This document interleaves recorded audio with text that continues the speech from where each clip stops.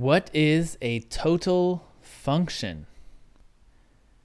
By the end of this episode, you will know how this idea helps you write more robust systems. Hi, my name is Eric Normand, and I help people thrive with functional programming. This is another important idea from math that we can borrow in our programs. It's used often in functional programming. And when we're talking about total functions, we're talking about mathematical, pure functions. These are calculations. They don't have side effects. However, it does apply to actions, to side effects. If you want, you can take this concept, it's a flexible idea, and apply it to those things. But we'll just be talking about it for pure functions, mathematical functions, in this episode. All right, so let's get started. What is a total function? So, quite simply, a total function has an answer for every combination of valid arguments. So that kind of asks a new question: what is a valid argument? And we're going to say that in typed languages, it is very clear. So if you've got static type, arguments to a function are whatever are all values that belong to the argument types. Okay. So if it says int, then every possible int is whatever that means in whatever language you use. Then every possible int, if it's an int, then it's a valid argument to that function. If it's a string, that means every possible string.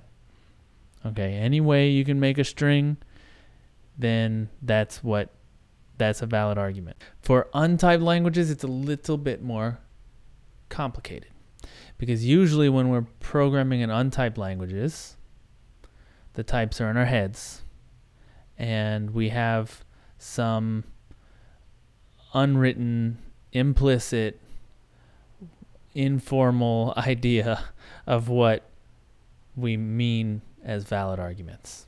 Okay, so that's what I mean. These informal rules about what are the valid arguments. That's what you've got in an untyped language.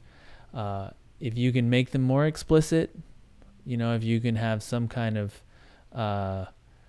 checking on your arguments, some kind of preconditions, contracts, some kind of assertions, whatever you want to put in there to claim this is what's valid, all those things will be helpful for making this more useful. That said, I myself, for my own code, when it's just me, I kind of know what the valid arguments are. And I tend not to use too many assertions and things. But sometimes I do. They're helpful sometimes. Okay, so just want to put that out there. We'll discuss this a little bit more later in the episode. It's a hairy discussion. Okay. And total function has an opposite. So just to clarify again, just to repeat, for every valid argument. So if it says it takes ints, I can pass any int and get an answer. Okay, that's a total function. The opposite is a partial function. Maybe one of those ints doesn't work, right? Classic example is division.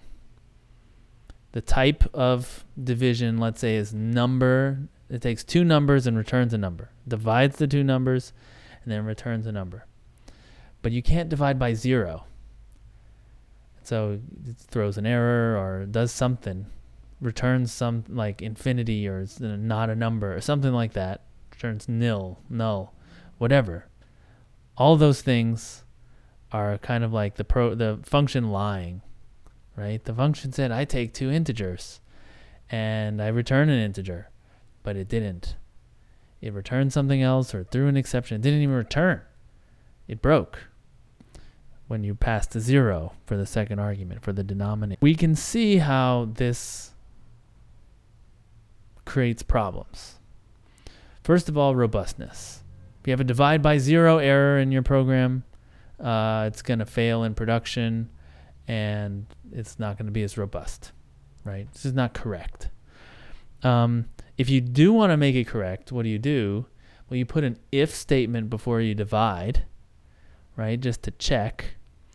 And so that just makes more conditionals, right? This is what the type system is supposed to be handling for us.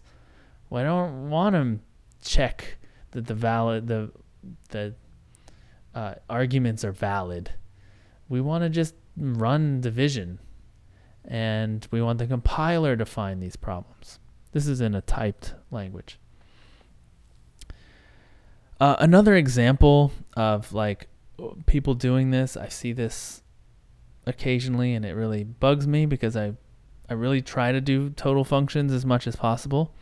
But like, let's say you have a person class, and there are two subclasses. There's employee and there's volunteer.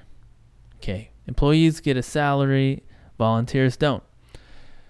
But on person, there is a method called salary. So that means you can call salary on employees and volunteers. When you call salary on employee, it gives you a number, right? It's like $10,000 a year, whatever. And then on volunteer, it throws an exception. And the message says something like, volunteers don't get paid. You know, that's the friendly error message. To make this total, you would need the salary method to return a number in every single possible case instead of throwing an exception, right? So that means that the volunteer's salary should return 0. Now I know that, like, okay, so that's the like mathematical definition. I know there might be some reason why you didn't return 0 there, right?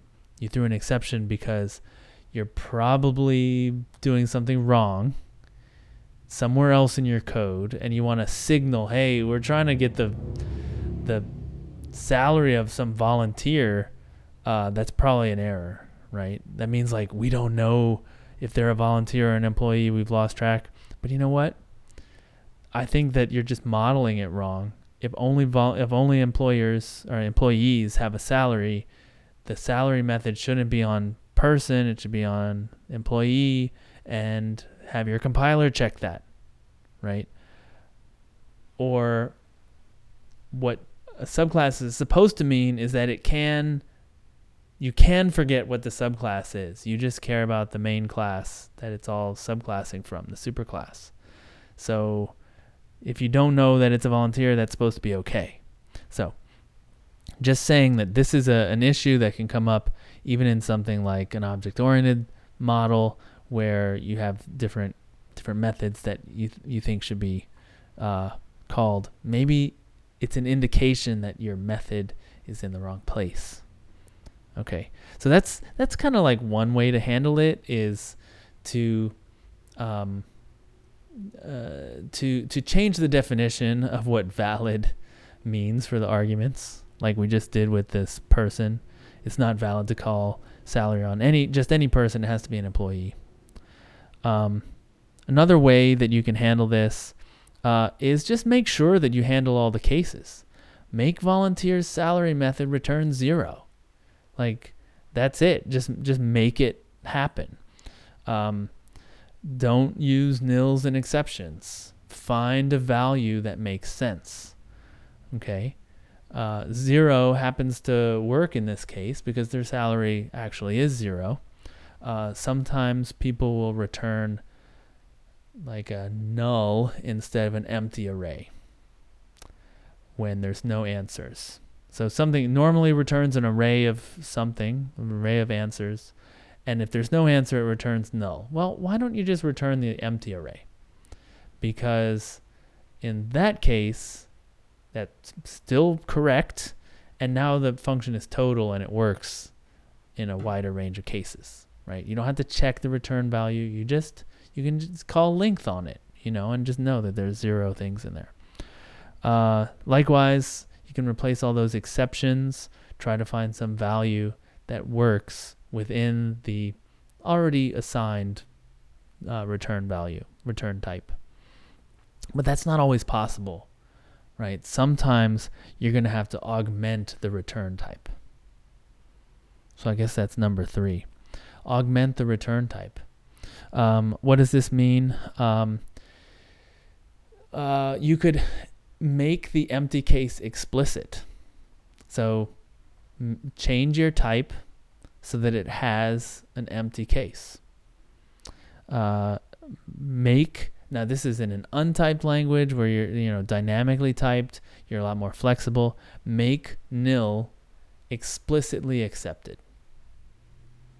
I do that in Clojure. I say it's either a number or a nil. This is what numbers mean. This is what nil means. Okay. I don't want to overload nil with too much meaning, but in this specific case, this specific type that I'm returning, number means this, nil means this. Don't do that all the time, but sometimes I do. Now, if I'm returning something like a variant, a tagged union, I might add a case to that variant. That's like no answer, right? You could use a maybe or option type instead of using null, right? So if you were going to throw an exception, just change the return value to a maybe int. Okay, and so if you had division, you could make division total by saying, I don't return a number. Division doesn't return a number. Division returns a maybe number. And if you pass 0 in for the denominator, I'm going to return nothing. So you're going to have to check that, right? Optionally, like if there's errors and things, you can make those part of the type. So in Haskell, you would use an either, but somehow fold the errors into it. So the way I imagine this is if you have an HTTP client, usually you can have it configured where it never throws an exception if the HTTP request doesn't go through. You can have it actually return the error as a response, because if the client got in touch with the server and the server had an error, like a 404 or a 500, that is a valid response. It's an error, but it's a valid response. The error modes have been baked into the response type. There's codes and status messages and things like that.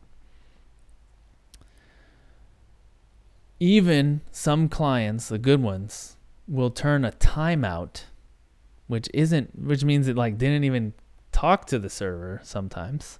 It'll turn those into the same kind of error type, right? The status, 700, which isn't a real HTTP type of status type, but it'll call it status 700 timeout, something like that, right? And so then you can handle that in the same way with the same kinds of logic as you would handle even a valid response, a correct response. Okay, the last way to handle these partial functions and make them total is to augment the argument type. So in our case of division, if you, instead of saying it takes 2 integers or 2 numbers and returns a number, we say it takes a number and a number that's not 0. That's a type, number that's not 0, and it returns a number. Okay, so now we have to make this new type called number that's not 0, and somehow, somewhere else, we will make one of those. And when we make it, we check, make sure it's not 0. And so now this function knows that it trusts this type is not going to be 0. It can just unbox it and divide, right? So it'll call whatever internal division that's unsafe partial function inside. Okay, but here's a warning. These last two things where you're augmenting the return type and augmenting the argument type, they still need to check somewhere. They're just deferring the if statements, right? Before you were doing unsafe division, you weren't checking if it's 0. You're going to have to catch that error. Okay, so that's kind of like a conditional, right? Somewhere in it is like, oh, if it throws an error, do this. Otherwise, you get an answer, do this, right? It's a branch. You have a branch. Now, if you turn it into a maybe, the return value becomes a maybe number. You still have to branch. You still have to say, is it a nothing or is it a just number? Like, you still have to do that branch. So it's not reducing the it's not reducing the complexity, really. It's just deferring it somewhere else, because you still have all these other ways of dealing with maybe.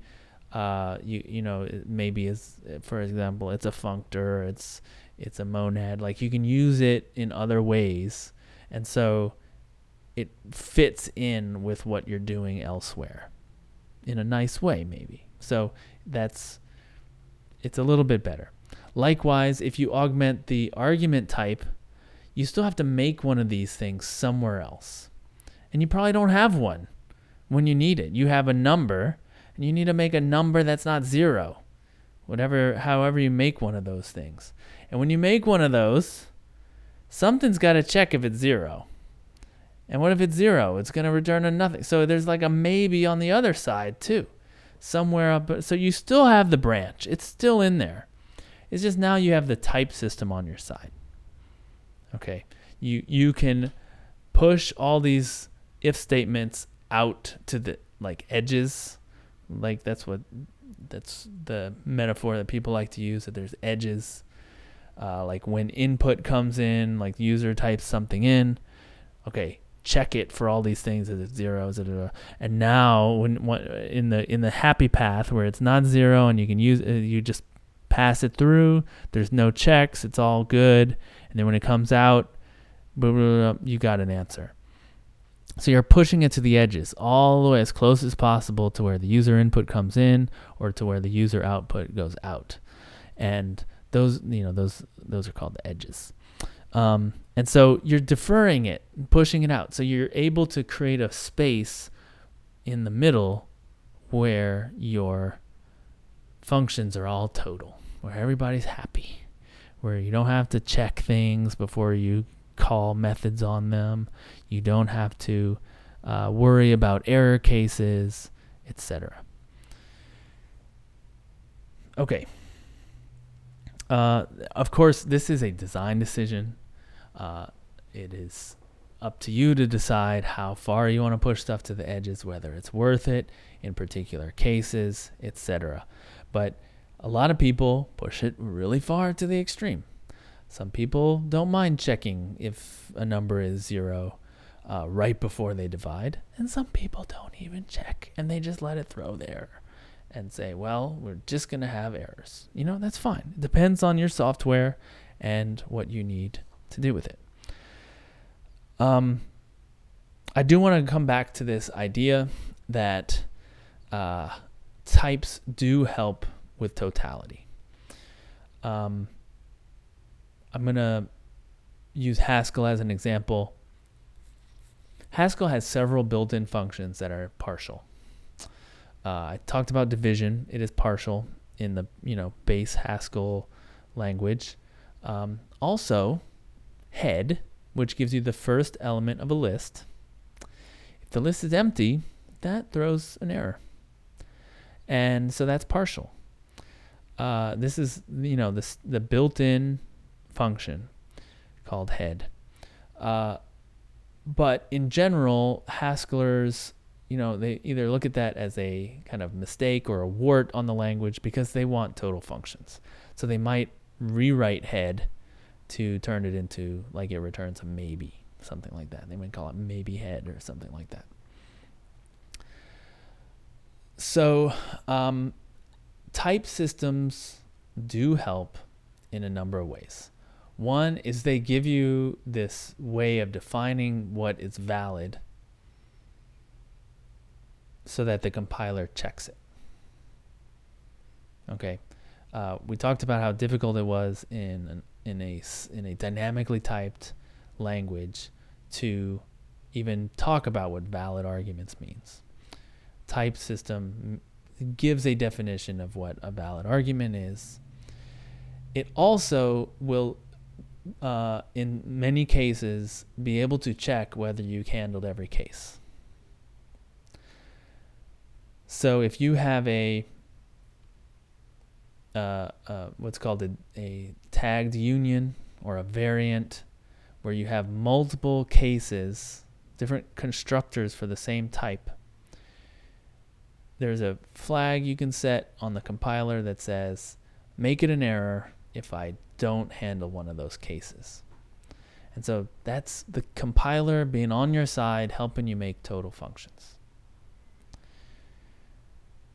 Okay, so types can help with this total functions.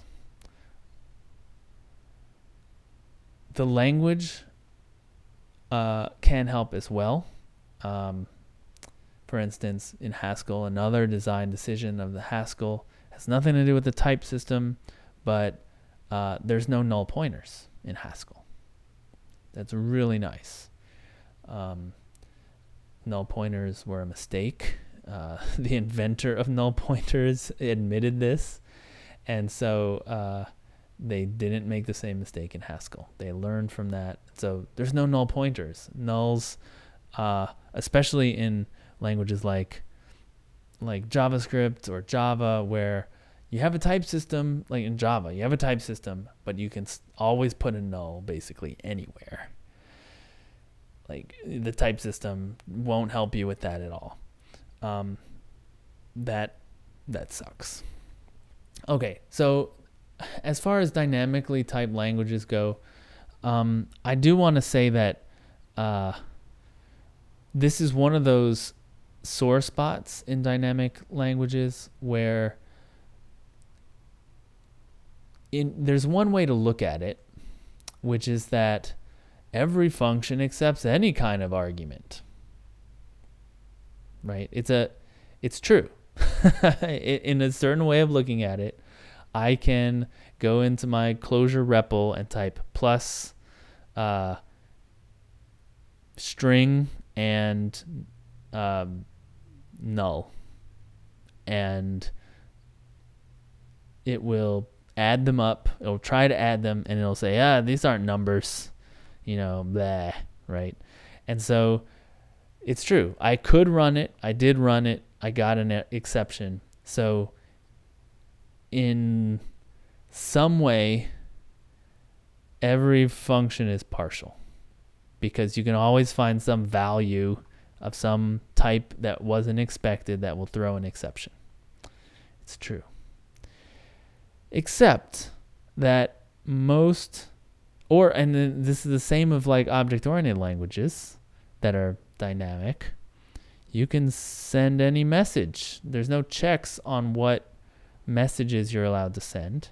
And so very often you'll get something in JavaScript, you get like undefined is not a function because it couldn't find that method in the object, or you'll get method not found or whatever it's called in your language. And that's another ding where it says like, you say it's, you can pass any message to anything. And it's everything's partial. Every method is partial because you can find some object that doesn't answer that message. Yes. Okay. But there's another way to look at it, which is that there is an intended type for every argument. And sometimes that type is really complicated, and sometimes it's not specified, and sometimes it is not explicit, but there is an intended type for every argument. Now, does that mean they're all total? No, not saying that either. But it's a lot more total than than with the other perspective. Okay, and these are things we're used to dealing with in dynamic programming, dynamic type languages. We're used to thinking the compiler's not going to help me. I got to remember the types, right? Well, that's all I want to say. That is the extent that we have a good definition of valid in dynamically typed languages. There is an intended type. It doesn't mean it works for everything. For instance, I think in JavaScript, in Clojure, divide still takes 2 arguments, 2 numbers. That's still the intended type. And it sometimes is an error, right? It's still undefined for divide by 0. And it's just the way it is, right? It's the same in Haskell. So, yeah. All right, let me recap. It's been total functions. It's very useful for robustness. If your functions are total, you have to do fewer checks. You're not going to get the errors. If you're using only total functions, no errors, none. It's not possible. Maybe you get something else, something like out of memory or Stack Overflow, something like that. But you're not going to get an error because you chose the wrong arguments, right? Total means you have an answer for every combination of valid arguments. The opposite is a partial function. Usually it means it throws an exception, or it returns null or nil, or some other error thing it does. Y gives you robustness. It also improves your simplicity. You just have fewer conditionals within your like center, inside the edges. A lot of times you're just pushing conditionals to the edge, but inside you've got this nice total, no errors, no conditionals, everything works right inside. I went over 4 ways that you can increase the totality of your function. So the first one was that you could just move stuff around because things are on the wrong types or classes, or you just designed it poorly, not using the constraints of the language properly. The second one was sometimes you just mistakenly forget to handle a case, right? Or you thought it should be an exception, but really there is a valid within the stated type or the intended type, there is a valid response for that. Salary on a volunteer should be 0, or it shouldn't even be on there, right? Okay. The third one is you can augment the return type. If it turns out that there isn't a good response, you got to change the type. So you got to make it a maybe. Maybe you can add cases to your type so that you're explicitly calling out the empty cases. You could fold the error conditions, the failure modes into the type, just like HTTP does. It uses the same response format for 200 responses as it does for 400 responses. Still got headers, still got a status code, still got a body. It's all the same. And then the fourth one is to augment the argument type. So you could say this is a number that's not 0. And somehow somewhere else you're making sure that those are getting created correctly. But this function doesn't have to worry about that, and that's nice. When you do this, you can push these conditionals and checks and things out to the edges. So if you're checking stuff from the arguments, it's going closer to like user input, and you're pushing the return type checks further out into where it's getting output. All right. If you enjoyed this episode, if you learned something, there are a lot of other episodes. You can find all the past ones at lispcast.com/podcast. All the past episodes have audio, video, and text transcripts. So whatever medium you're into, we've got it. You'll find links to subscribe, including the video, the RSS for the text, also the RSS or iTunes link for the podcast audio. You can also find social media links at that same address, lispcast.com/podcast. Please get in touch. I love discussing this stuff with people. That's why I'm doing it, broadcasting, trying to find people who I can relate to out there. It's a lonely world. Got to find people that like the same stuff you like, have a lot in common. All right. My name is Eric Normand. This has been my thought on functional programming. Thank you for listening, and rock on.